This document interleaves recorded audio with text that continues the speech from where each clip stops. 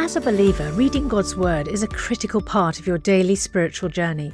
And because it's so important, we've created a unique new resource to help you immerse yourself in biblical truth and open your eyes to all God's Word has for you.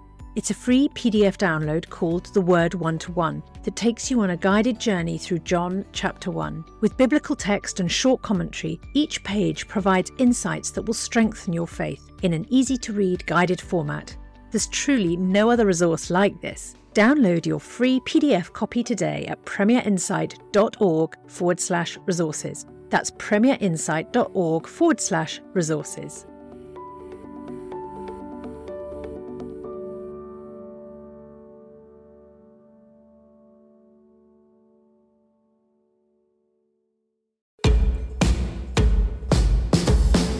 Understand, defend, and share your faith with confidence.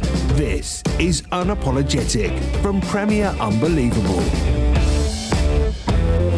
Thank you for joining us on Unapologetic. I'm Ruth Jackson, and before we hear from today's guest, just a quick reminder to visit premierunbelievable.com for more shows, articles, and resources. And if you register or sign up for our newsletter there, you can get yourself a number of free ebooks. Don't say we don't give you anything. But now for today's show.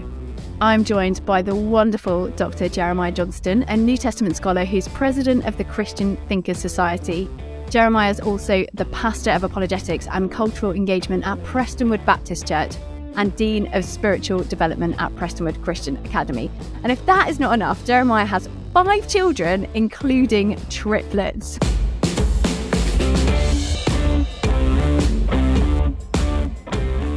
Jeremiah, I am so excited to have you on the show today. Welcome. Oh, hi, Ruth Jackson. It's so great to be with you, and I have such fond memories ministering with you at the brewery in London, so I hope we just can keep right on rolling. I'm excited for our conversation. I feel like I should just invite you every week. We should just have a chat every week.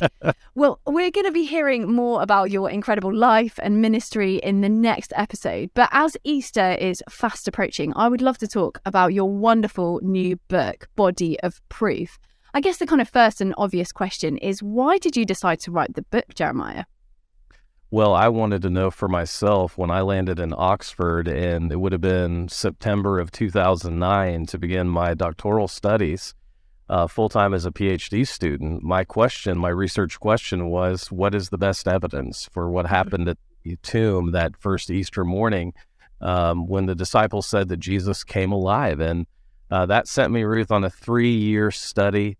I did a 93,000-word PhD thesis that I defended.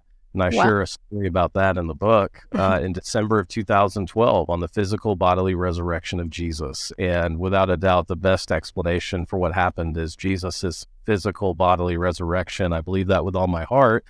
But when we look at what's happening, especially in the UK right now, I actually cite this. There's a growing number of Christians in the United Kingdom who don't believe that Jesus' resurrection is relevant. In fact, they don't believe in the resurrection of Jesus and yet still self-identify as a Christian, as many as 25%. Wow. And what we see when we compare that with the faith that's reflected in early Christianity, we see a vibrant belief in the physical bodily resurrection of Jesus. It was unimpeachable.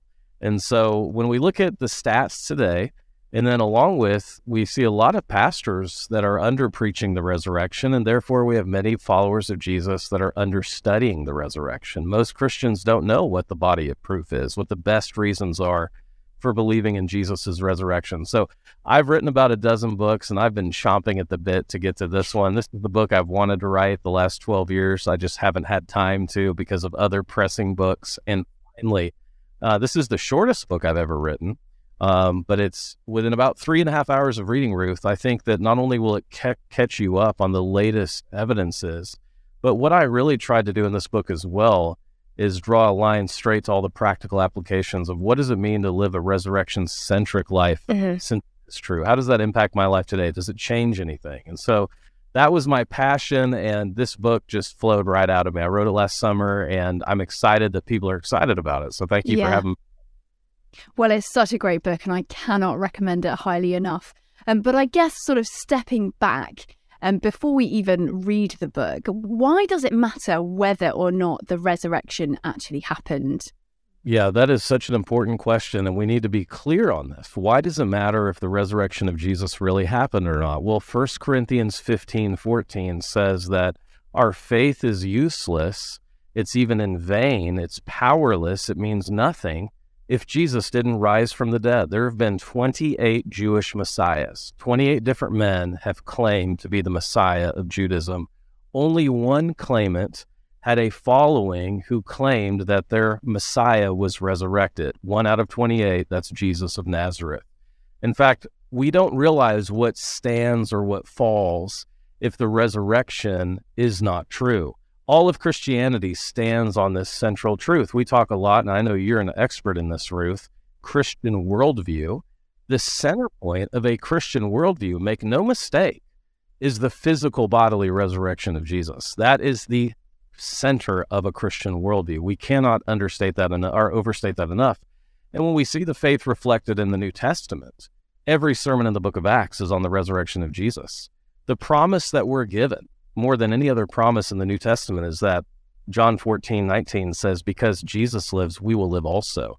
There are 300 passages in the New Testament on the resurrection of Jesus, and we compare that with 260 total chapters. So you begin to see the frequency of this faith in the resurrection of Jesus, this event that was physical, bodily, real event, real history, real people, real places. It actually happened, and there's no explanation for the rise of the church if Jesus didn't raise from the dead. Well, we're going to get to some of your proofs that you identify in your book. But before we do that, I guess on the flip side, what are some of the main reasons that people dismiss the resurrection? Because I guess if you stopped the average person on the street, they would say, of course, Jesus didn't rise from the dead.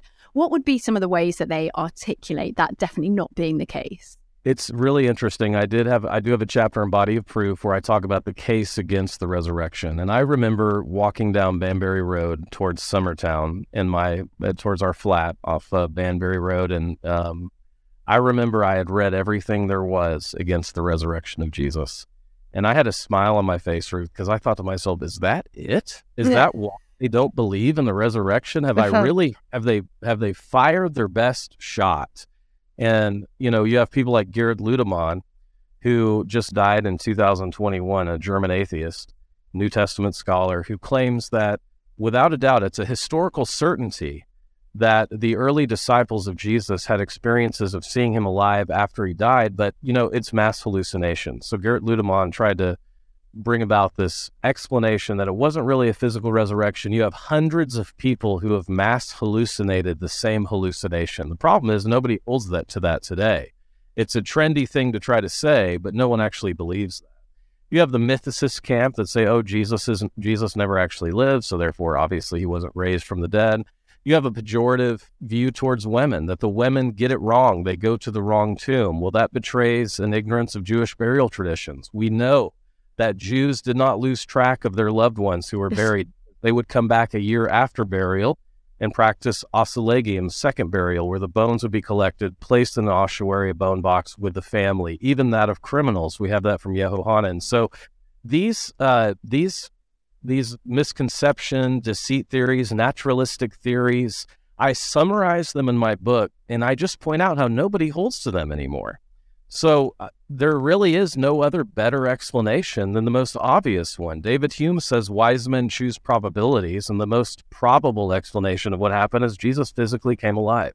And that we can all agree on, that the early disciples had these experiences. E.P. Sanders said that. Now, he said, I can't explain what the reality is of that, but there's no question they did. Yeah.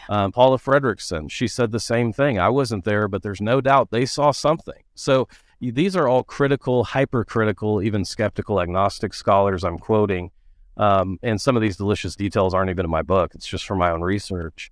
I summarize those because I want you to see kind of what I had. I mean, I'll walking by the bus stop on the way home thinking, I had a smile on my face. I thought, wow, that's it. I can't believe that's people put in place of believing in the resurrection. And it's just because they don't want to believe in it. So, well, just before we get to those proofs, in the final chapters of your book, you go into a little bit more detail about some of the scholarship surrounding the resurrection. And one of the things you talk about is some of the kind of differences and contradictions in the different biblical resurrection narratives, so in the different Gospels. Now, why do some people think that those differences point to perhaps the inauthenticity of the accounts themselves? Well, first off, these are very well-meaning people who don't know anything about how history is written. If all of these historical accounts, which first circulated individually, the four Gospels, Matthew's letters, if they all agreed in every single detail, that would smack to me of conspiracy.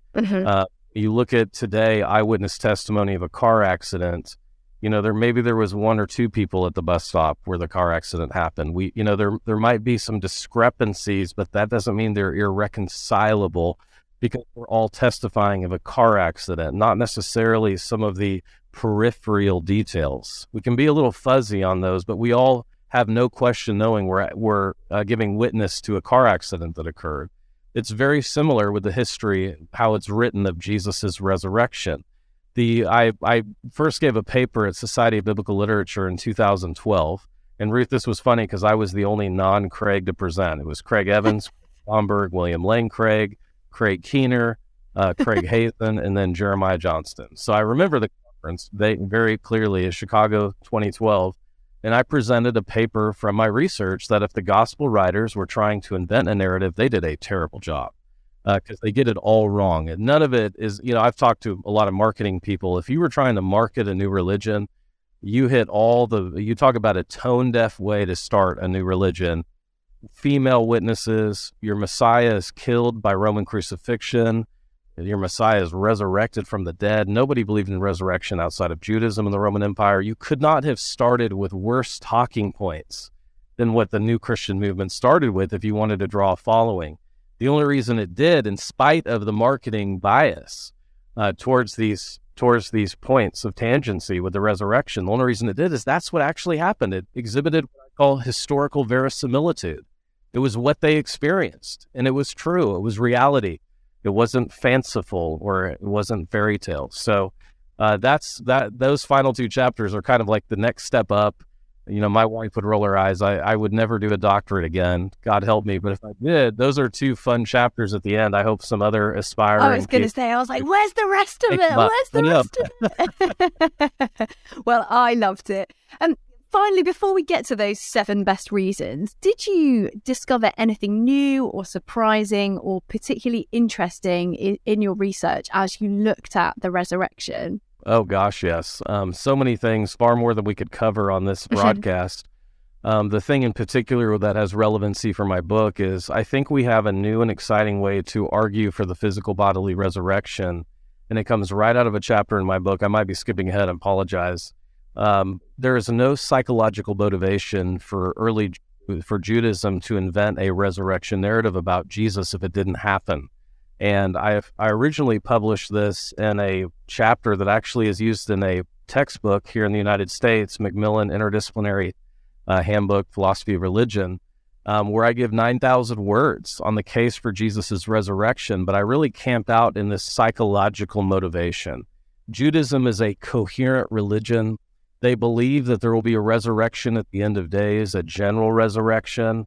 In fact, when you read the intertestamental literature, the apocryphal literature, as some call it, Second Maccabees, there's a vibrant belief in life after death. There was no reason to claim that Jesus rose from the dead. You could have honored him as a great prophet, a great thinker, a moral teacher. You had no reason. There's no psychological motivation to go out of bounds and say, hey, he really rose from the dead, because, as I said, Judaism is a coherent religion. And so that's something I touch on in the book, and I do much in more depth in my academic writings, but it's an exciting way. That's something I learned in this process, and it's an exciting new, again, area that we can talk about just the reality of the first century world and why we can prove the resurrection of Jesus really happened. You're listening to Unapologetic from Premier Unbelievable.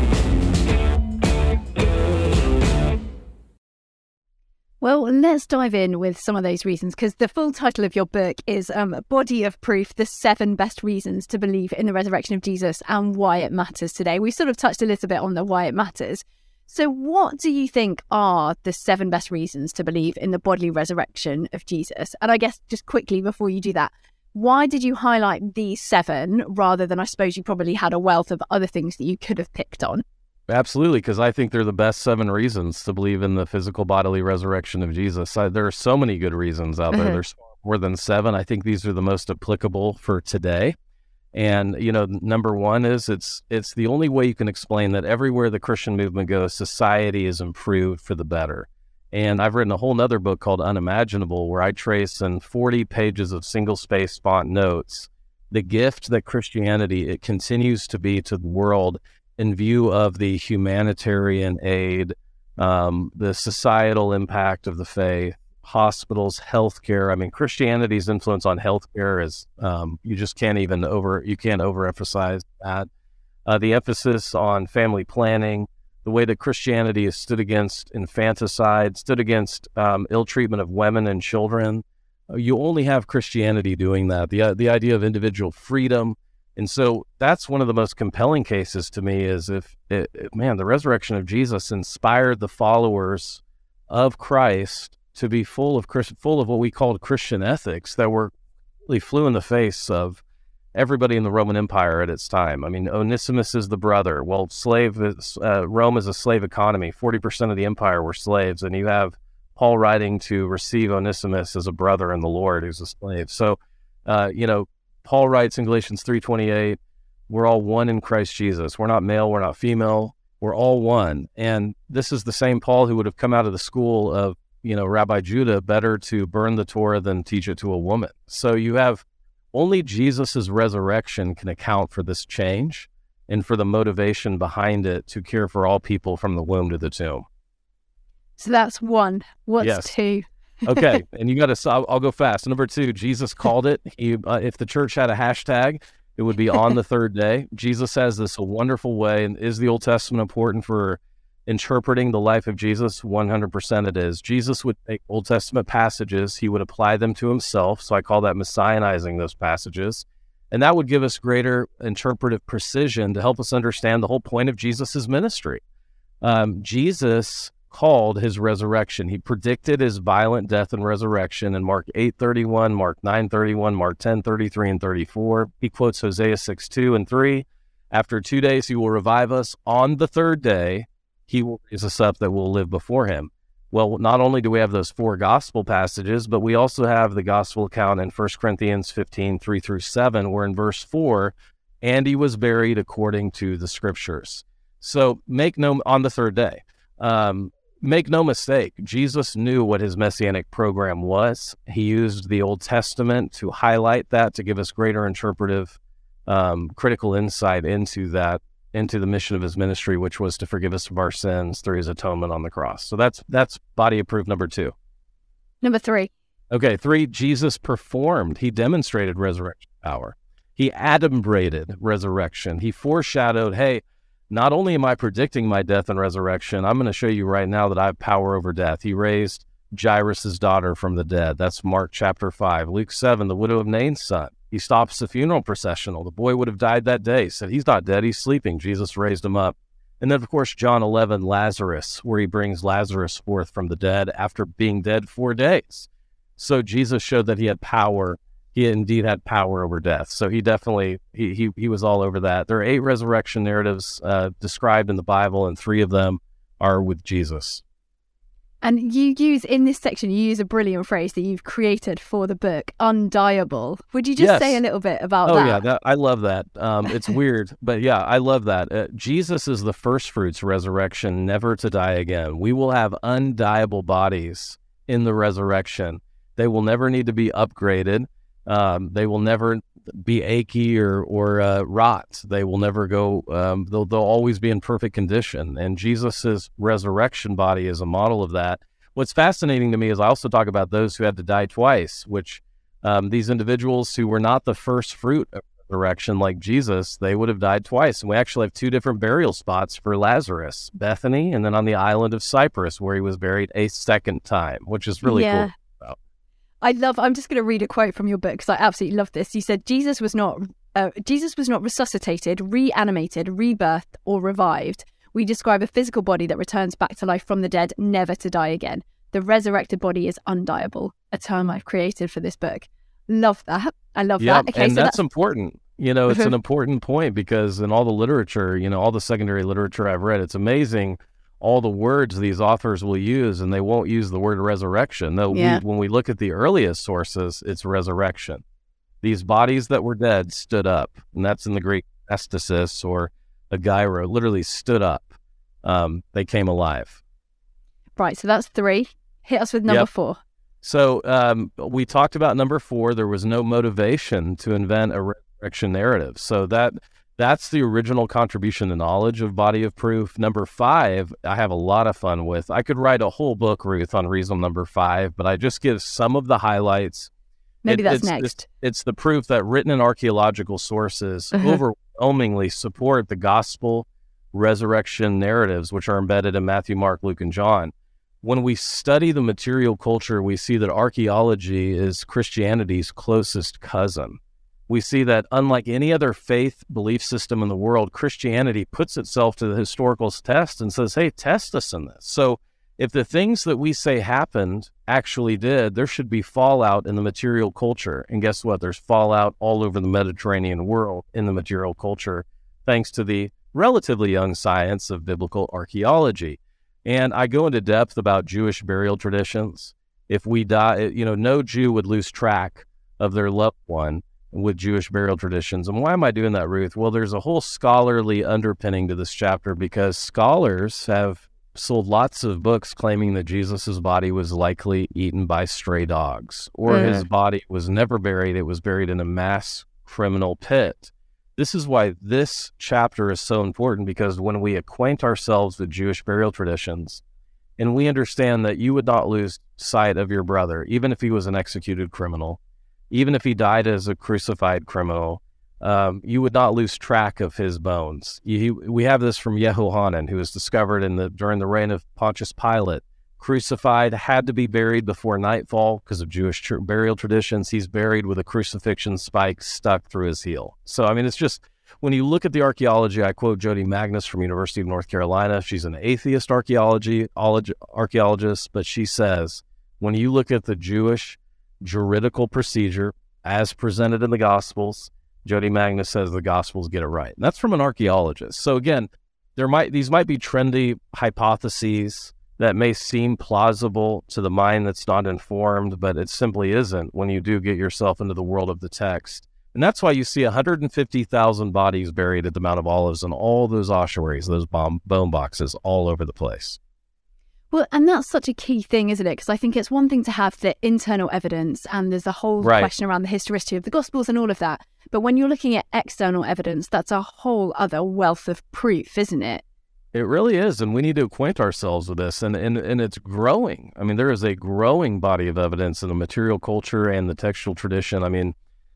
We have to appeal to Roman emperors for the same level of textual attestation that we have for Jesus of Nazareth. That's unbelievable. We have more evidence for Jesus of Nazareth, so much so I can only compare it with Roman emperors for what's been written about him, what's been discovered in the material culture. It's fabulous. It's mind-blowing, actually. So this is why we have to go to God's Word and not Google, and we have to actually avail ourselves of tools like Body of Proof so we're up to date on these great evidences. Yeah. Right. We're nearly there with all of them. Proof number 6.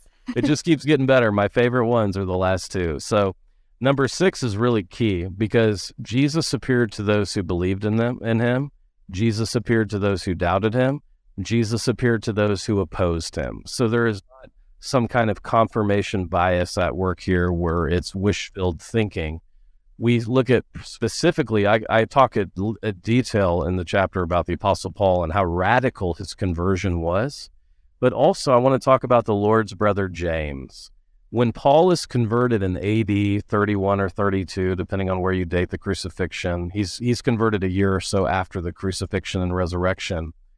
Paul goes into Arabia, and then after Arabia, he goes to Jerusalem. And Ruth, I said this Sunday when I was ministering, I hope we can time travel in heaven someday. I want to go back to the strip. Paul goes and he spends 15 days, according to Galatians 1 and 2, with Peter and with James in the city of Jerusalem. And they talk all about the gospel. Paul wants to make sure, even though he has seen the resurrected Christ, he wants to make sure, I want to make sure I have the gospel right. And so here's the fascinating thing. James did not believe that his brother was the Jewish Messiah until the resurrection. He did not believe his brother was the Messiah. You say, well, I've talked about my 4 sons. None of them would think the other was the Messiah, God. And anyone who has a brother can identify with that. What would it take for you to die believing and proclaiming your brother was the Son of God? We know that Jesus appears to James. That's 1 Corinthians 15:7. That's a passage that's taken more seriously by scholars than any other chapter in the Bible. It's in one of those undisputed books of Paul. 1 Corinthians is an undisputed book. Hypercritical scholars acknowledge Paul wrote 1 Corinthians. Verse 7, and he appeared to James. What's fascinating, James then becomes a pillar of the church. He then dies in AD 62. According to Josephus, he is stoned to death, proclaiming that his brother is the resurrected Son of God, the Messiah. So, wow, when you look at the hostiles who came to Christ, those that doubted him, those that opposed him, it's compelling evidence. And finally, the last one, number 7. Yeah, finally, I love reason number 7. And really, you can stop the book here if you want before going to part 4, but Jesus' resurrection, and this will really preach this Easter season, and it will every Easter season, is the only reason we can make sense of the suffering in our life. When we look at Romans 8:18, the Apostle Paul said, I don't count these sufferings worthy to be compared with the glory that I will receive someday in heaven. Paul said, better to live as Christ, better for me to die in Christ than to live. He was looking constantly to the hope of the resurrection as the answer to all the suffering. And remember, the Apostle Paul is called the Job of the New Testament. He suffered so much. Just check out 2 Corinthians if you want to know how badly he suffered. He said, I feel like I'm walking around with the sentence of death on me. I don't even want to go on living, but if I look behind me, God's delivered me. If I looked in the front of me, he is going to deliver me, and he's delivering me now. And so this is that promise that we're given in 1 Thessalonians 4. We grieve, but we don't grieve without hope for our loved one. This may be the first Easter that some who are listening to us have without a loved one. My heart goes out to you. And I want you to know the living hope that the resurrection inspires. 1 Peter 1:3 says, praise be to our God and Father of our Lord Jesus Christ, who has blessed us with a living hope because of the resurrection of Jesus Christ. So, the resurrection is what will ultimately make sense of all the suffering. And I guess just sort of looking into that kind of resurrection hope, you say the resurrection is what gives us hope. How does it give us hope? Because I guess for some people it's perhaps this kind of nebulous thing that's like out there and happened to Jesus. Or like, how does that give us hope in the midst of our suffering when we're, as you say, perhaps going through a huge amount of grief this Easter? I mean, does Jesus's suffering not just kind of add to the grief? Mm-hmm. Number one, because of the hope we have in Jesus, we can talk about anyone we love who's died in the Lord in the present tense, Ruth. So I think about my little sister, Jenny Lee. They lost their stillborn son, Wesley, at 25 weeks. And we say his name in the present because Wesley is with Jesus Christ right now. But Benny Lee wrote in a blog, the first time our son opened his eyes, he saw Jesus. So my heart goes out to Jenny Lee because she still struggles with the pain of that loss. She'll never be healed from it, but she does have hope. We can have these competing emotions. We can be sad and be full of hope at the same time, a living hope. So that's one reason. The second reason that we can have hope is we're promised to be reunited again. No other religion makes this kind of claim that we're going to be reunited physically, bodily, forever with our loved ones who have died in the Lord. Why can we have hope? Because Paul says, therefore, after 57 verses, he says, be strong, be immovable. Know that your labor in the Lord is not in vain. Everything you do for God today counts because of the resurrection. So that's a third reason to live in hope. And then finally, another reason to live in hope, and this is why, Ruth, I so appreciate your ministry. I so appreciate you exemplify Christian thinking, and why we need many more Ruth Jacksons. I pray that my daughter Lily is a Ruth Jackson. It's the key to our ethics. It's the key to us aggressively reaching the people around us because we are the people who bring hope. There is no hope at any other part of the world except through the resurrected Christ. And we see that Paul was able to have hope despite terrible circumstances. If he can do that, I certainly can. And that's the hope that energizes us every day, a living hope, according to 1 Peter 1:3. Jeremiah, thank you so much. Just one final question before we finish, and then we're going to talk some more about your amazing ministry and family.